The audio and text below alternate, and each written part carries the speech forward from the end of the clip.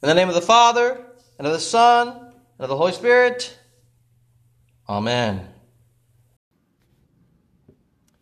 Grace and peace to you from our Lord and Savior, Jesus Christ.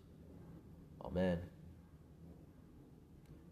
Some people treat God like a lovesick kid plucking daisy petals, trying to figure out if the one whom he loves him.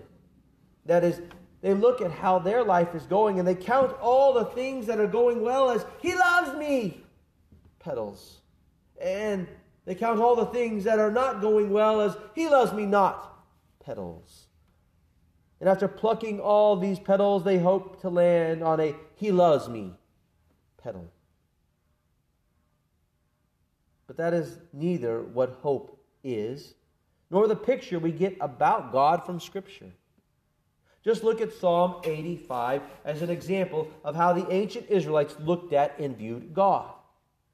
The collection of Psalms was essentially Israel's hymn book. These were the songs they heard in the temple and the songs they sang for religious festivals and in the home. They taught them to their children, who in turn taught them to their children. By doing so, they taught the next generation about God. Psalm 85 starts off noting how God was favorable to his chosen land. After all, he restored the fortunes of Jacob. This happened several times with the Israelites as they suffered under the hands of other nations. The book of Judges records many instances of other nations invading Israel and taking their possessions or subjugating them and making the Israelites serve them. 1 and 2 Samuel records several instances of Philistines attacking Israel and how God at times used Saul and David to restore his people's land and possessions. Such continues to happen with other nations such as Moab and Syria in 1 and 2 Kings, until finally the majority of the nation is deported by Assyria and Babylon, only later being restored to their land after being in exile. The Israelites experienced a long cycle of favor, loss, and restoration, where God forgave the iniquity of his people and covered all their sin.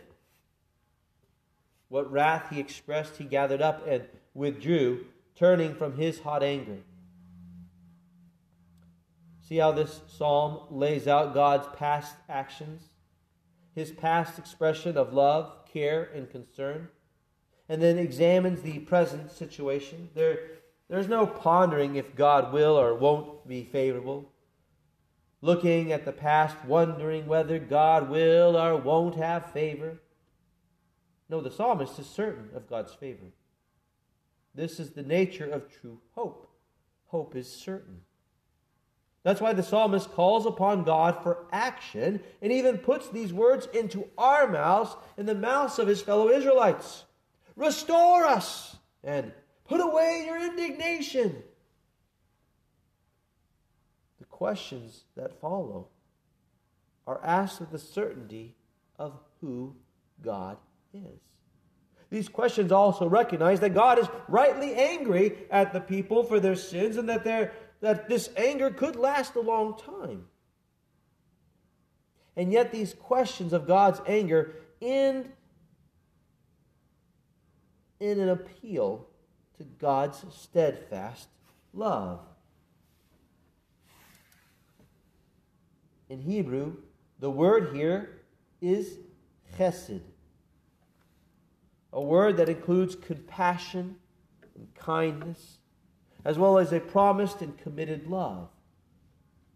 Thus, the questions about God's anger move toward a certainty about God, his great care and love for his creation, for his chosen people. This is not an uncertain daisy petal picking love. No, God's love is foundational to the questions about God's wrath. In other words, the questions can be asked because we're certain of God's love. And not only that, but we can call upon God to show that love to us. Notice how verses 8 and 9 of the psalm move to affirm that certainty. For he will speak peace to his people, to his saints, and surely his salvation is near to those who fear him. This speaking of peace ultimately happens in Christ Jesus. As Hebrews 1:1-2 reminds us, long ago, at many times and in many ways, God spoke to our fathers by the prophets, but in these last days He's spoken to us by His Son. Indeed, as we approach Christmas, we will recall the angel's message of peace among those with whom He is pleased. Luke 2:14. Peace, because salvation was near, for it was happening in Christ Jesus. God's glory had come into the land. The glory of Jesus sacrificing Himself for you and me, of giving Himself for us. This is God speaking peace. The Word of God coming in the flesh to make peace with mankind. The psalmist is clearly looking forward to Christ's coming. He desires the fulfillment of the promise. After all, God promised salvation and deliverance. He promised comfort for His people, as Isaiah details, and to which John the Baptizer comes along to point people. God's peace with man is found in Jesus. Thus we long for Christ's coming. We long for the peace that has begun to be fully here in all aspects of our life. Here is where our hope is found. Whether it be a few days or another 1,000 years till our Lord's coming, every day salvation is nearer. Christ is coming. In fact, every day is a day of salvation because Christ has already come and He has established salvation for you and me. He has made salvation certain and sure by coming in our flesh and blood. Jesus took on human skin and a fully human body to make salvation sure and certain. In Christ, love and faithfulness meet. Righteousness and peace kiss. God's committed and promised love to redeem His creation and His trueness to those promises come to fruition in Jesus. They meet in Jesus because they are fulfilled in the miracle and gift of the only begotten Son being conceived and born a human baby. That steadfast love and faithfulness are further carried out and fulfilled in Christ Jesus' life and death for us, in God doing what He promised to rescue you and me. Herein also God's righteousness, that righteousness that sets the world right again, connects to the peace God has made with us rebels. A holistic peace that includes wellness and a rightly ordered life and existence. These also come together in Christ and His coming. Both that coming at Christmas and the coming for which we are still waiting.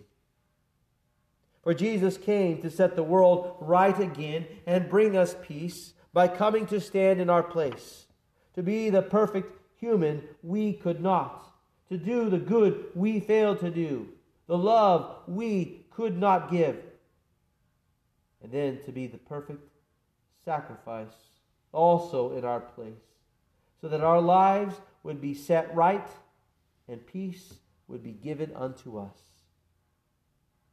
And so God provides for our daily physical needs and our eternal needs. He promised to provide food and goods from the ground and never to flood the world again, and He faithfully does so. And He provides the promised righteousness through Christ Jesus, in which once again He forgives you and sets you right with Him again. This righteousness of God that is setting the world right is active in Christ Jesus, walking in His presence that is before Him, and making Jesus' pathway and journey to the cross and out of the tomb to be a way and path. Jesus confirms this when He tells Thomas that He is the way. Jesus has walked ahead of you and me. the Ancient One, who in the form of a pillar of cloud and a pillar of fire went before the Israelites and made the way and path for them through the desert. He's gone ahead of you, and His righteousness has attended Him to make the pathway of life and salvation for you. Thus you have a way and path out of the sin of this world, out of the death and chaos and destruction that is coming because of sin. You have a pathway to life, to resurrection. Jesus has gone ahead of you, and all the prophets, including John, they point to Him. Simply look to Him and trust His salvation. Trust what He has done. Forsake trusting in your good works. They are the works that Christ has given you and worked in you. They do not save. They're produced as you walk along the path of Christ, as you trust in Him. Christ has made a way for you to walk, a clear, sure, and certain path that goes to the cross and baptism and brings you into new life. Do not return to the foolishness of sin, but walk in Christ's way. His way is an easy way, for His work and path are done and completed for you. Stay with Him, for His favor continues on, and He has forgiven you all your sins and continues to pour out His forgiveness on you. Already He has spoken. You are clean, and His way is peace, love, and righteousness for you now and in their fullness with His coming. The peace of God, which passes all understanding, keep your hearts and minds in Christ Jesus our Lord. Amen. The Lord bless you and keep you. The Lord make His face shine upon you and be gracious to you. The Lord look upon you with favor and give you peace. Amen.